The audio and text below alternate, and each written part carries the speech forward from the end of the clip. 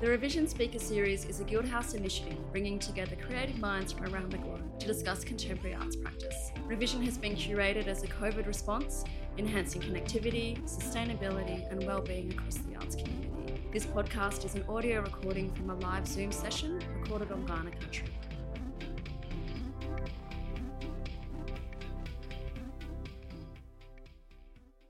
Lisa Wayup is an artist and curator of Gudamangara, Torres Strait Islander and Italian heritage based in southeast Melbourne.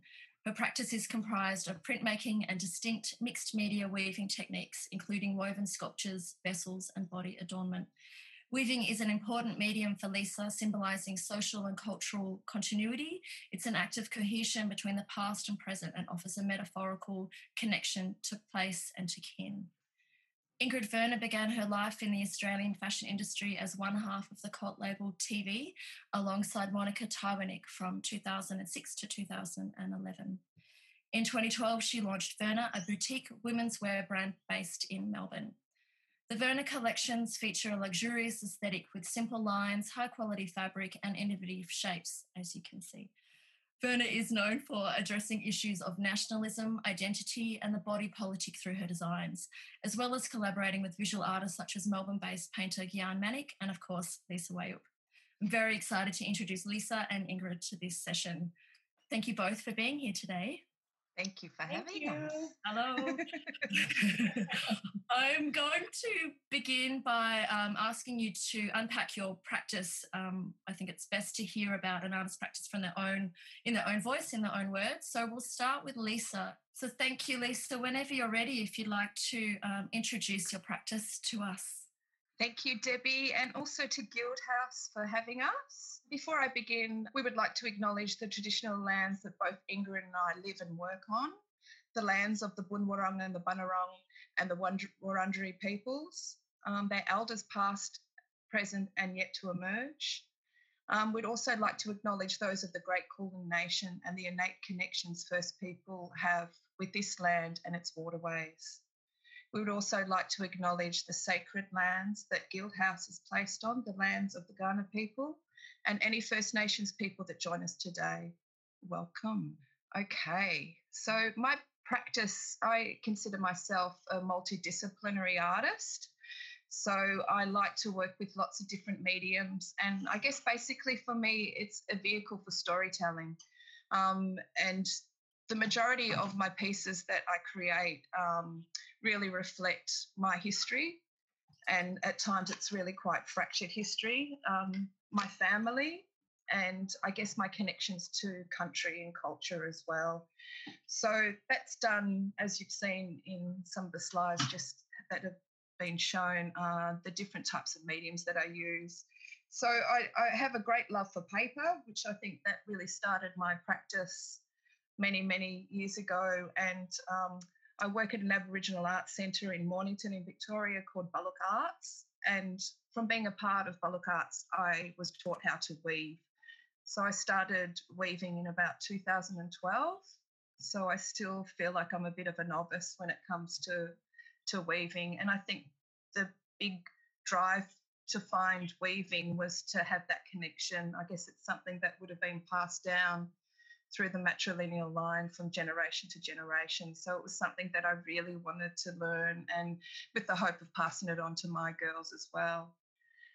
This piece that's showing, it's called Encircled Families, and it's a work on paper. It's a print, inkjet print, and the idea of this was showing two family members coming together, two family groups. So this is when I first met my Aboriginal birth mother. And these were documents that were given to me through the Freedom of Information Act when I first met her. So it was detailing her time in state homes from the age of 5 years old. And this number that was just, you can see some numbers at the top of the page. So that was numbers that she was known by in all of her documentation. And I guess the idea of it wasn't for people to read the documents. It was just the idea of that layering of history. So the two circles, for me, circles mean family. That's my kind of symbol for family. So it's these two groups that are coming together. And the linear work is like a it's fragment.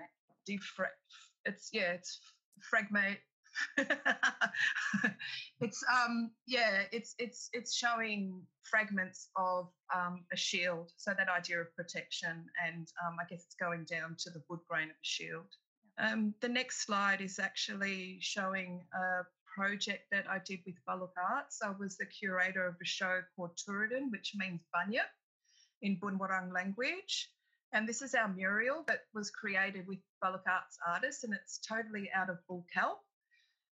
So bull kelp was introduced to us by Arnie Nanette Shaw, a Tasmanian elder who works with kelp. So she came down and did a residency with some of our artists at Baluk Arts some years ago, and from that the love of kelp grew. So we created this mural out of kelp and bones, and there's ghost net, and this is Hairy Man. So he gives really good hugs, Hairy. He's got prosthetic teeth, and his rib cage is kangaroo ribs, and so it was just that idea. This collaboration was working with 7 Aboriginal organisations around Victoria, from elder groups to drug and alcohol groups for women and for youth. And we created 9 sculptures, lifelike sculptures. And I guess the story that really came from this was about, especially from the elders, talking about how we've been taught these stories. And I found that it was a universal story, really. You know, it was about the bunyip, and I guess a lot of going around waterholes, or not to venture too far from home. You know, I grew up with the boogeyman as a child, and, you know, like in America, they've got the Sasquatch, and, you know, so it was these creatures that were created as a warning, you know, to take care of children. So that exhibition has gone around. I think it's been seen 3 times. It was supposed to be seen also this year, but due to COVID, it's been postponed for another year or so up in Healesville. So, and we've been lucky enough for each of the openings. We've had Uncle Jack Charles there. So he's been a bit of our mascot for our Turudan project. And I love how he kind of referred to himself as a bunyip. And, you know, it's just, this was great, this show at 45 downstairs, because we had dry ice. So it created like this mist on the ground. And originally I wanted to have scents, you know, smell of rotting things. And but each of the bunyips have like a little sound that go with it. The sound of the actual bunyip, which each of those communities made the sounds to.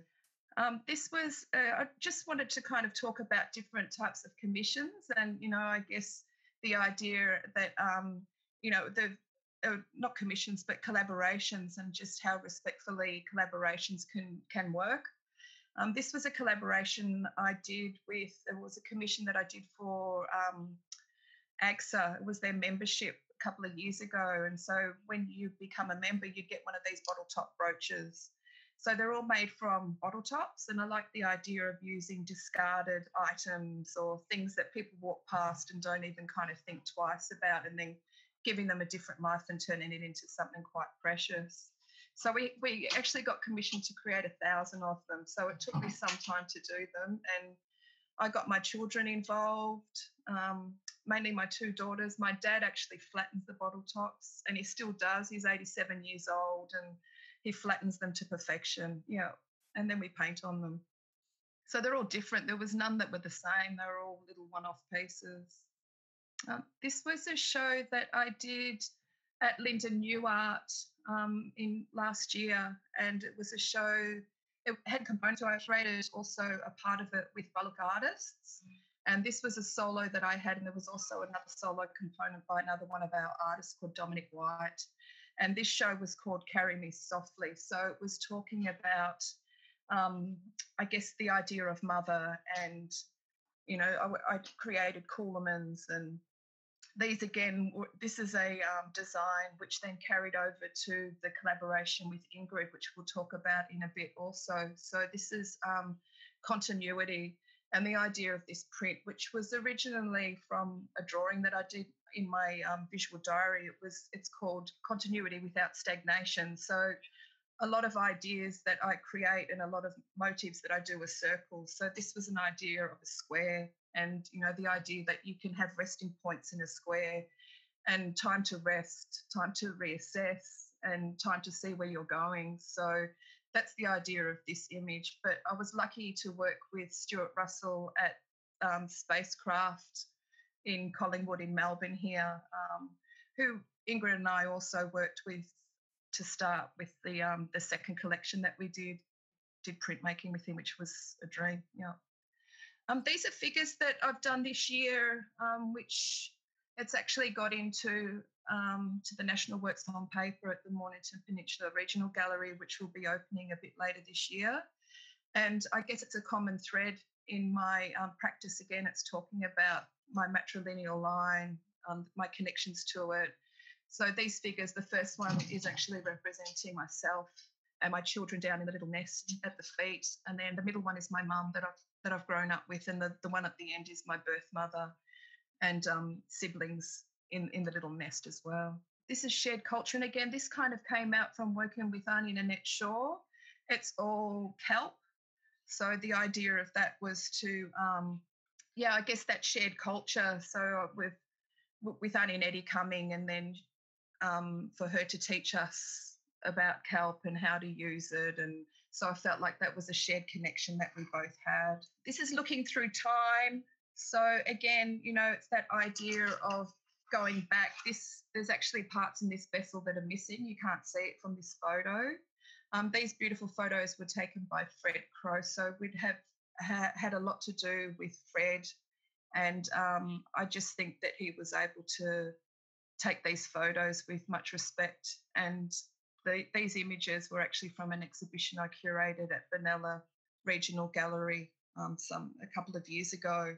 Apologies, I think I got Fred's name wrong in the caption, so thanks for correcting that, Lisa. No, it's great to hear a bit more about your practice, and I look forward to unpacking that a bit more when we talk with Ingrid about the collaboration as well. Ingrid, I'd love to invite you to talk about your work, your practice as well. Victoria, can I ask you to screen share yet again? I thought I'd start off by, because I'm not a fine artist, I guess I'd talk a little bit about just my trajectory and my career. I when I graduated from RMIT, I won a big national award that sort of projected me into sort of starting my own brand, and that was in my 20s, I think, back in 2006. And I started a brand with my friend Monica Taiwanek, and it was called TV. But she was a knitter, so already through that collaborative process, I was sort of really interested in textiles, in textile development, in knitwear.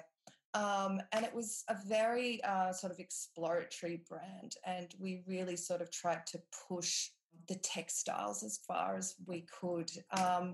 Unfortunately, that was sort of a very hard thing to do, I think, at that stage in my career because, I was very young, but I'd also just gone straight from university to starting a brand, and I just found that there were lots of holes in my knowledge in terms of how to operate commercially.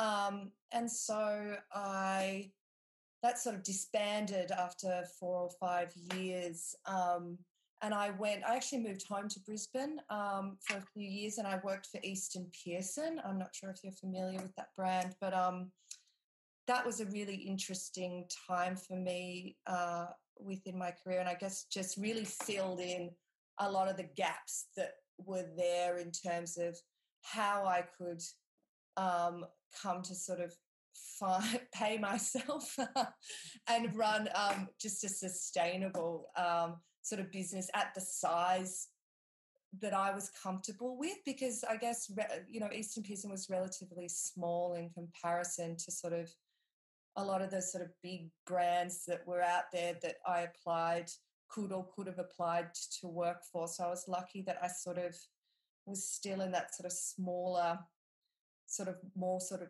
workroom hands-on environment, which was really good. I learned a lot. It was a very intense way of working. We were sort of just in this, it was me and another girl who were in charge of doing the diffusion range for them.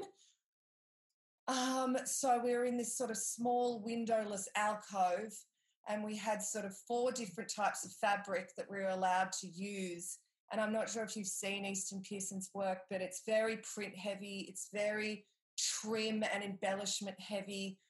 It's heavy on the colours. So we had bolts of white cloth, not a lot of variety, sitting in India, which we had to choose all the colours, do all of the print designs. We had to do all of the trim designs. We had to do all of the garment designs just from this tiny little room, and just be constantly trying to sort of think of new ways to sort of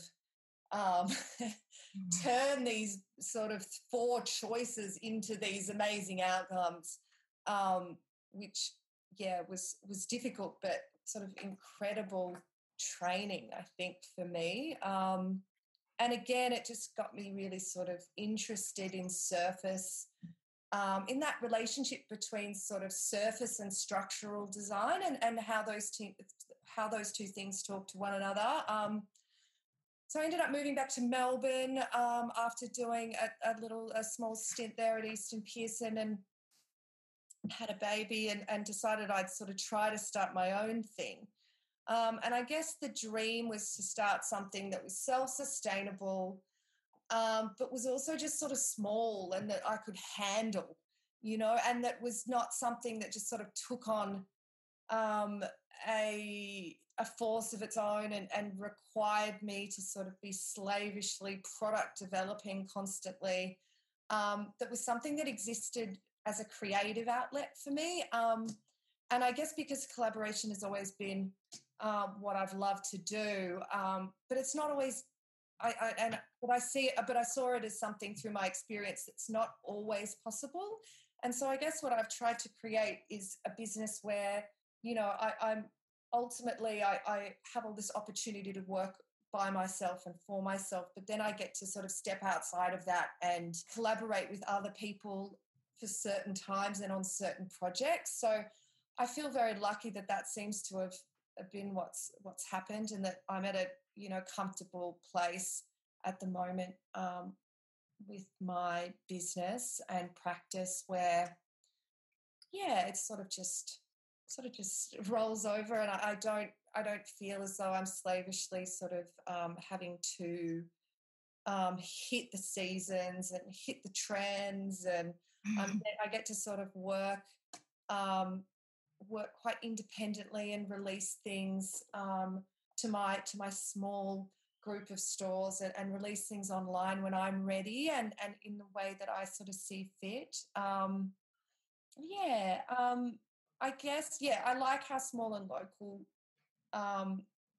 my brand is. And as I said, I'm just really interested in that dialogue between surface and structural design. I'm also sort of really interested in Australian identity, and I guess trying to think about Australian cultural reality rather than the sort of kitsch representation of Australiana that's often sort of offered up and continuously offered up. I sort of see opportunity in the absence of traditional dress codes in Australia. I think as designers, Australian designers, we too often and too easily adapt American and European philosophies of dress, and I sort of see the absence of that as a sort of, I see the opportunity in the absence of that, and that we live in sort of a vast and sort of isolated space where anything is possible. We don't live with those traditions. I think there's an approachability and a sort of a wearability that I like to sort of look at with my work. And I like offering flattering shapes for women that provide a sense of equality and freedom. I could go on, but I'm just sort of like, I don't do this very often, so thanks for bearing with me. No, it's wonderful. It's I think it's really interesting to see both of your practice individually, where you've come from, what you've done, what you're doing now, because I think that really does inform how you collaborate and why you collaborate together. And I think we don't often see good, we don't often have good examples of collaboration, particularly with Aboriginal and non-Aboriginal artists and businesses. So it's really important that we get to kind of shine a light on this collaboration so that others can see how it can be done. So thank you so much for sharing your independent practices. We might do yet another screen share and show some images from your wonderful collaboration. And I might prompt the beginning of our conversation by mentioning that I know the two of you were introduced through Creative Victoria, through Liz Little in particular, who then introduced you to Craft Victoria and Sarah Weston, and through those two meetings you grew your collaboration, you met for the first time. And I'm wondering if you could talk us through what that looks like when you meet each other for the first time and grow this really what seems like a genuine and very trusted relationship between the two of you. I think when Liz Little first approached me about this collaboration, I thought all my dreams had come true because it's something that I've really enjoyed. And, I've always had a love for fashion. Even as a younger person, I used to create my own designs.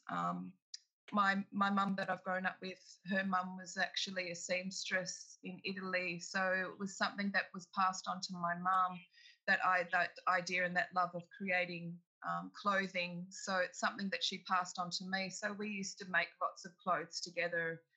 This is when I was probably very, very early teenager. So it's something that I've always had a great passion for.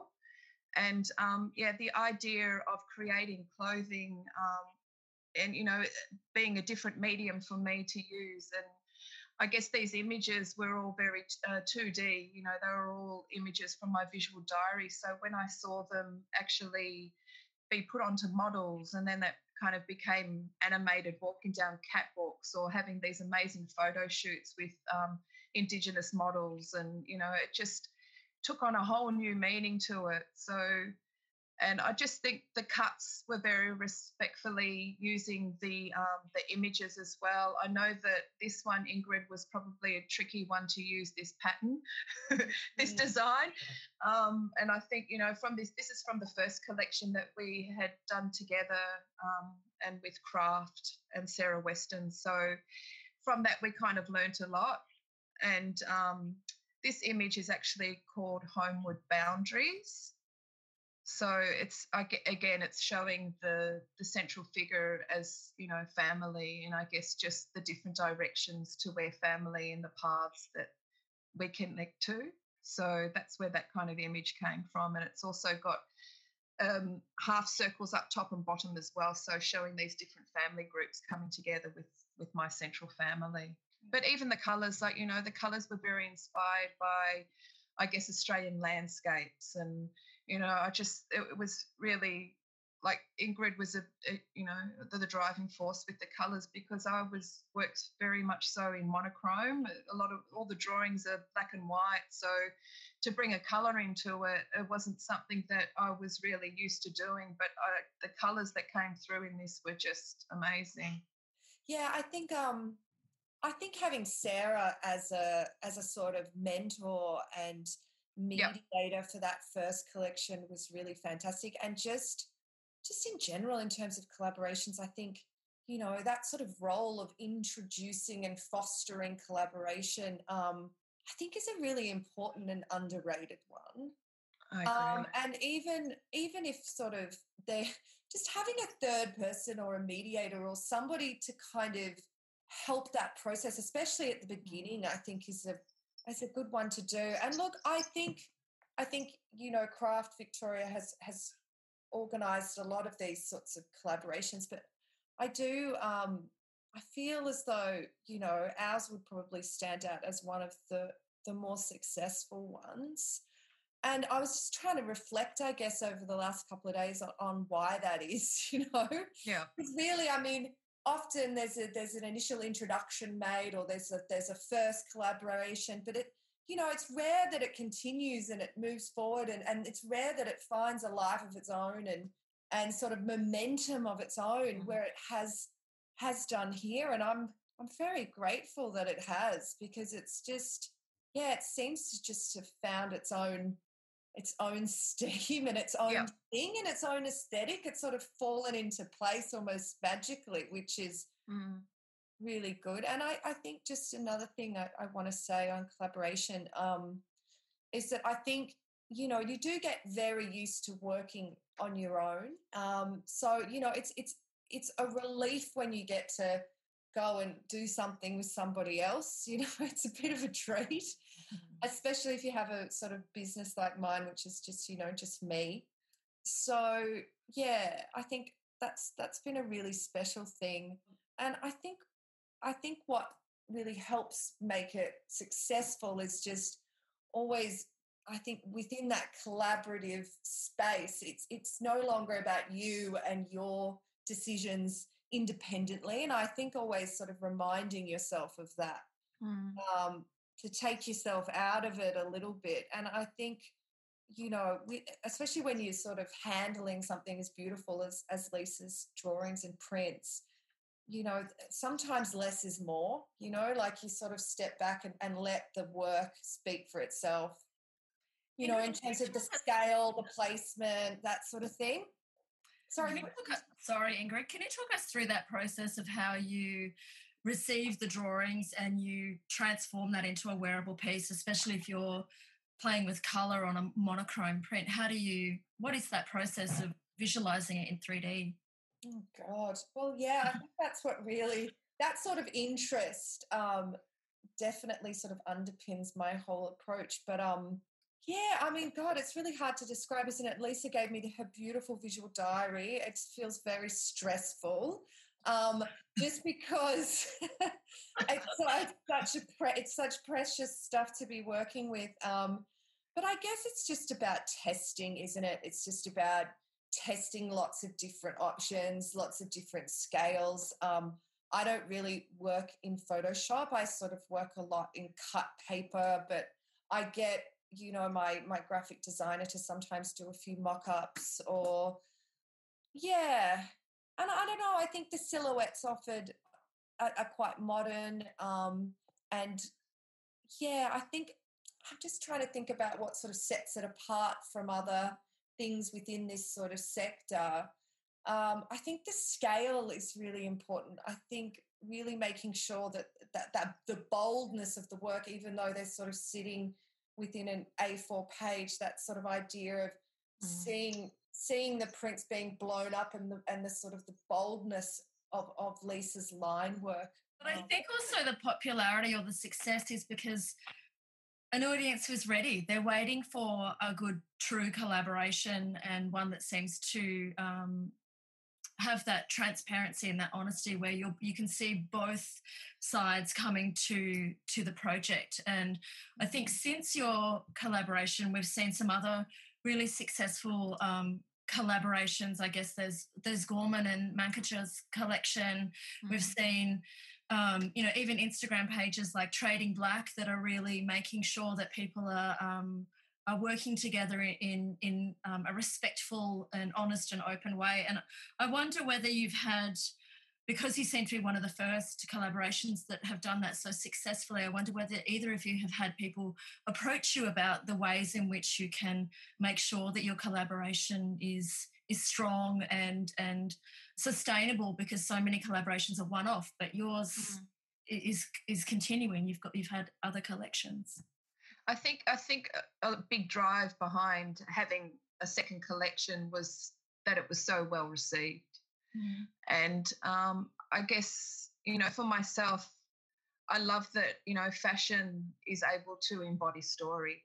So it's able to evoke conversations between people. Like, people have contacted me saying, I wore your piece, yours and Ingrid's piece down the street today. And, every time I wear it, somebody stops me and they'll ask about the piece, So in some ways it's really showing a different way for us to be able to express our stories and to be able to get our message out there. And, I'm just very thankful that it was a very positive collaboration, and it's something that, I'd love to continue. And at one stage, when was it, last year or the year before, we got offered to do Hong Kong Business and Design Week, and I was offered to, would you like to do another collection, Lisa? Who would you like to work with? And I'm like, well, Ingrid, because it was just such a great experience. And, it's like, why throw baby out with the bathwater? She understands me. She knows my story, and she's able to translate it within, a different visual way. So, it was a bit of a no-brainer for me. And, it was such a great experience for us to be able to do that, because a film was created as well. This is with Philip Boone, and Sharina Clampton was also a part of it, and, many others. And it was all Indigenous design models that were used, and, it just sort of opened my eyes up again to another layer of what this industry is. I felt like I've gone into it. Like, I thought, being an artist, I know a bit about the industry, but, this is a completely different industry. So it's like, and just how, with Ingrid's knowledge and how she's able to kind of translate to me, I think it shows in these garments that, it's been a really great meld, and, it's been respectful on both sides. Yeah. I think we've both taught each other a lot of things. Yeah. Lisa, I'm interested to know, obviously, but before this work, your work was shown within a gallery setting or maybe a retail setting. What is it like for you to see your work outside of that setting and on the streets, and have people come up and not say, oh, I saw this in a gallery, but actually say, I'm wearing this piece? What does that feel like? It must be such a different experience. Oh, most definitely. It's really quite crazy. Yeah. I can't remember her name, and I should have written it down, but it's the lady from NITV. There's a footy show, and her name slipped my mind for the moment. Is Bianca, and she sent me a photo that she was in one of the frill dresses from this collection, and she did an NIT session on one of the shows for the football. She's a sports editor. So, just seeing that, and for people to be able to reach out. And I think social media these days, you're able to reach out to anybody and everybody.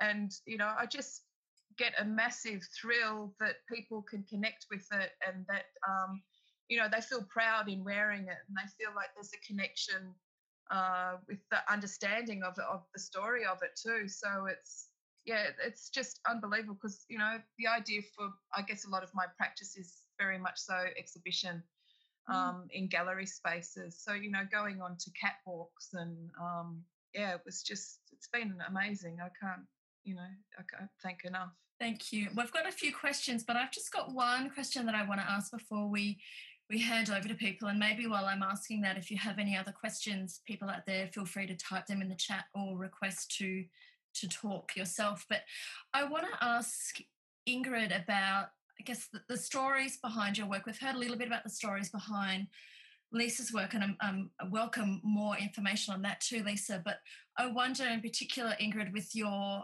one of your first collections, Whitewash, that looked at the Australian kitsch kind of iconography, exploring the black memorabilia of the white Australia policy. And I think that's not necessarily such a concept that fashion goers expect to see within a collection.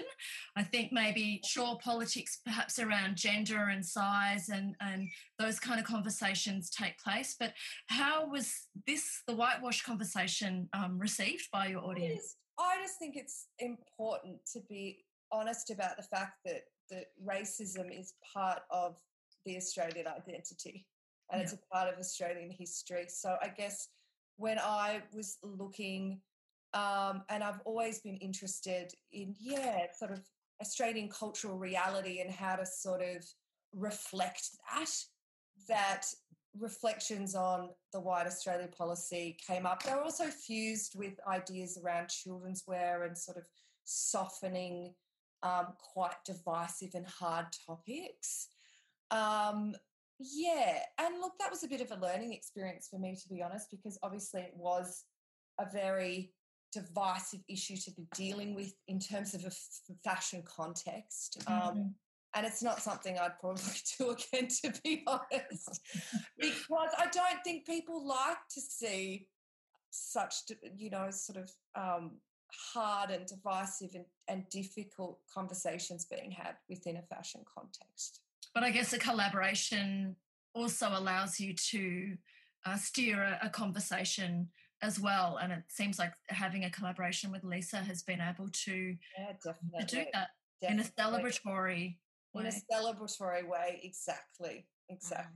But I guess it's still raising, heavy content in issue as well. So, kind of telling, the idea of telling story and somebody wearing that story, like it just, and some of those drawings, I guess the concept behind them, it's about family, and it's about at times it's about that fragmented connection with my family, and it's something that is able to be discussed in a different medium, so I think it's still getting that voice out there, but in a different way.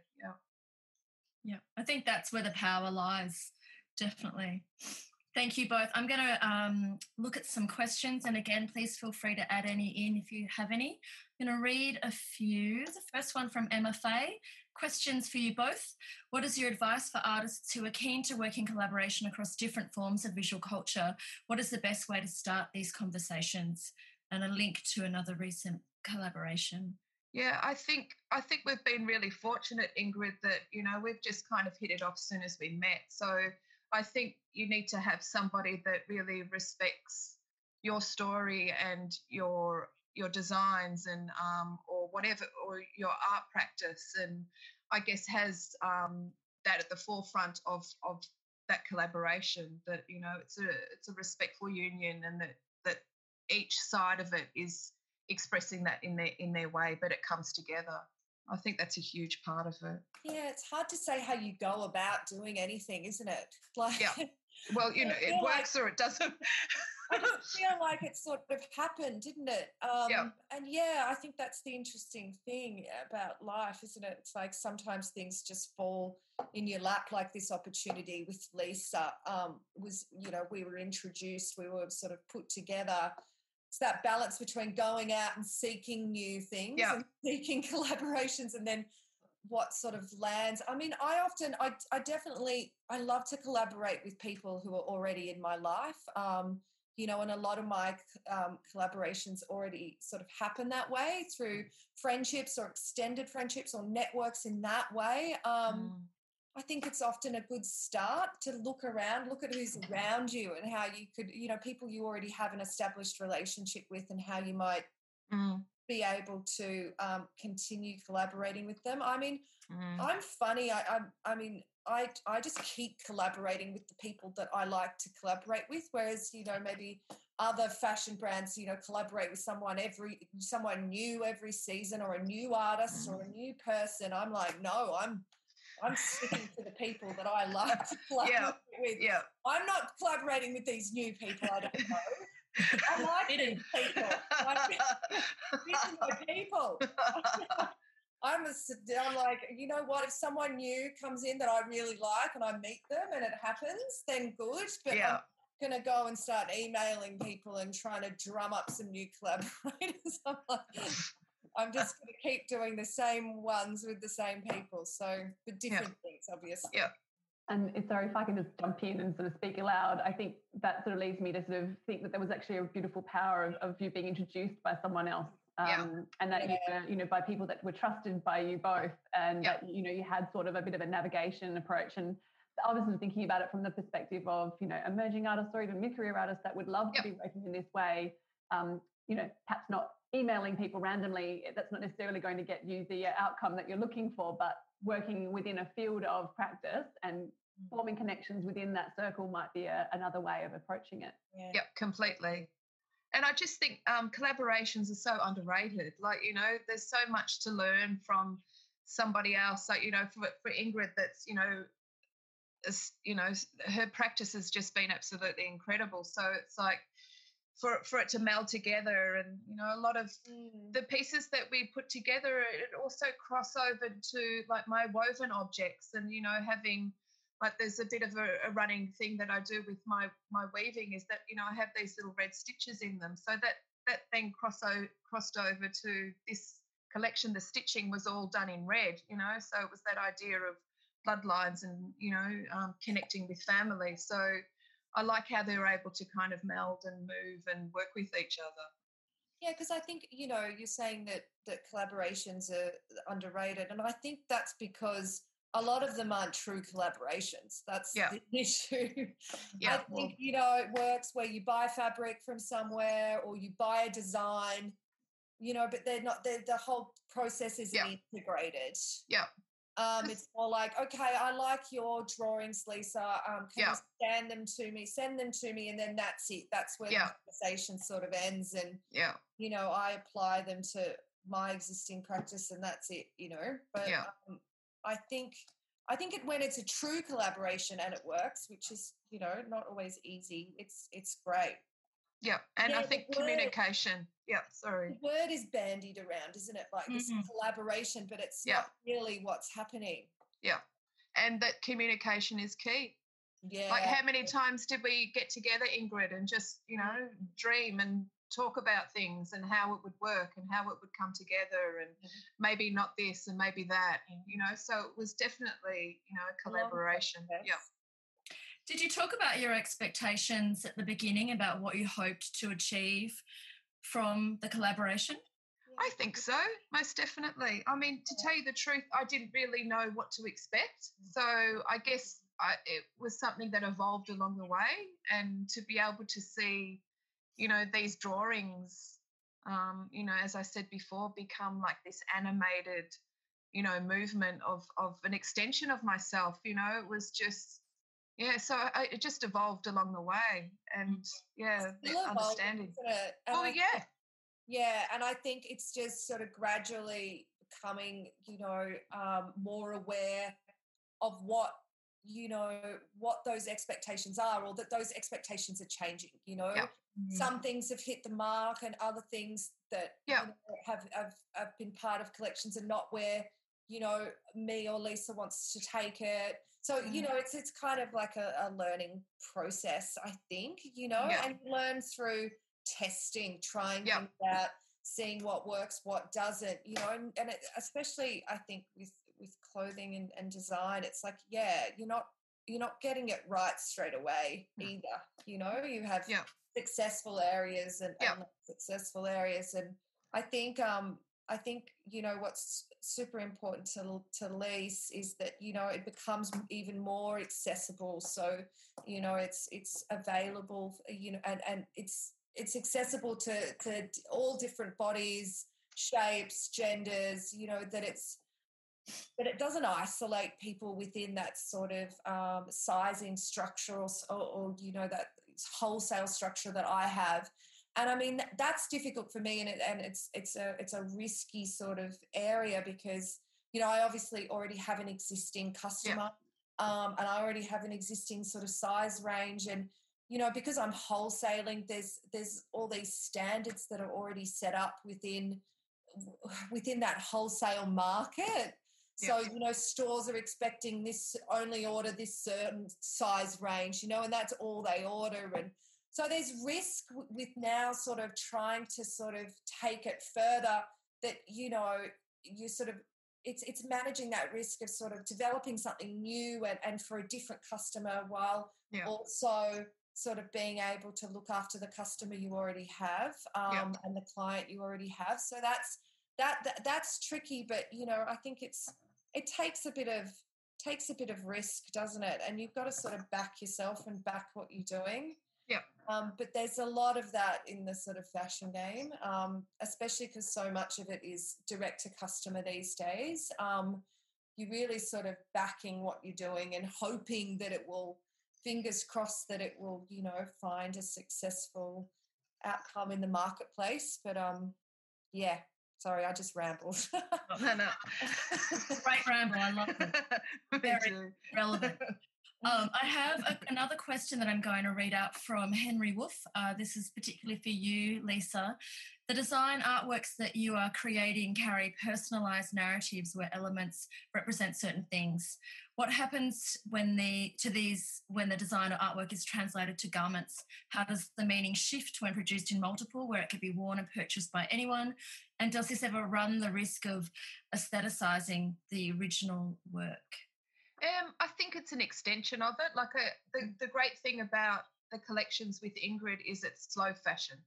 So I see them as it's like limited edition art pieces. You know, it's like it's body adornment. You know, it's living, moving art. I kind of see it as well. So I think it being another way for me to be able to tell my story, I think it's really important.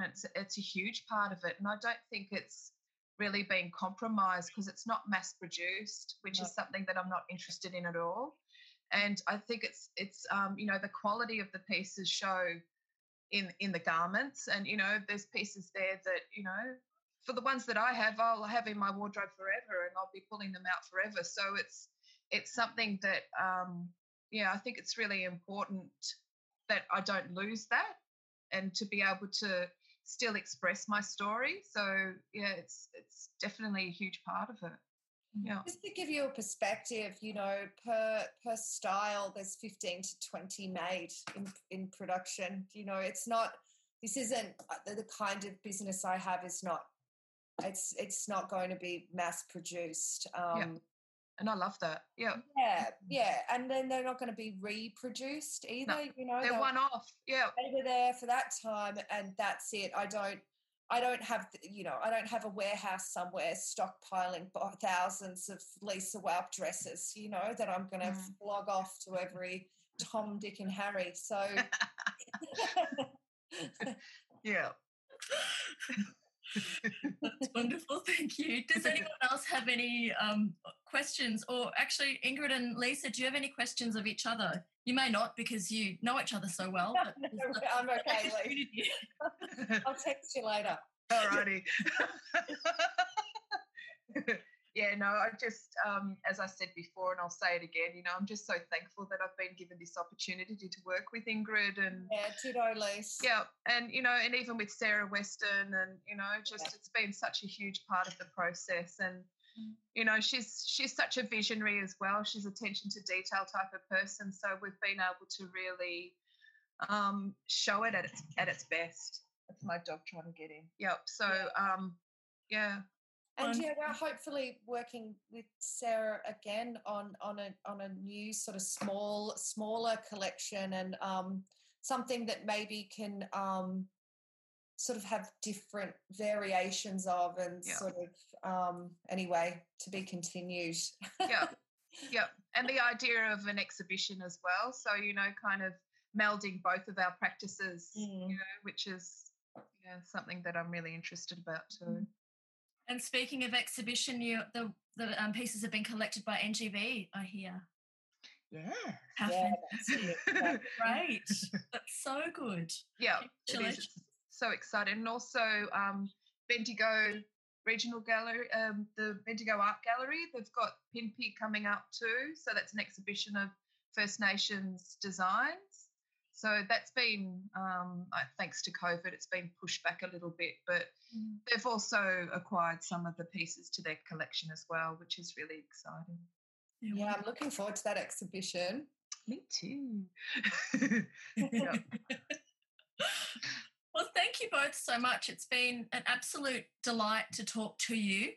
Thank you. A little round of applause from our little for your interest and whatnot. Yeah, thank you. And there's a few comments which we can see thanking you again for your inspirational talk, and just to see thank you the fusion of art and fashion. So thank you so very, very much. It's been really lovely to connect you with artists outside of your own state, and I look forward to more of it. Thank you kindly. Thank you for listening to the Revision podcast series recorded on Kaurna country. This series is brought to you by Guildhouse, our supporting partners and session speakers. Please head to our website guildhouse.org.au for more information on the series and our artistic collaborations with and professional development opportunities for Australian artists. Revision was developed with support from Australia Council for the Arts, the Day Family Foundation and Creative Partnerships Australia, and has continued through the generous philanthropic support of the Guildhouse Creative Visionaries.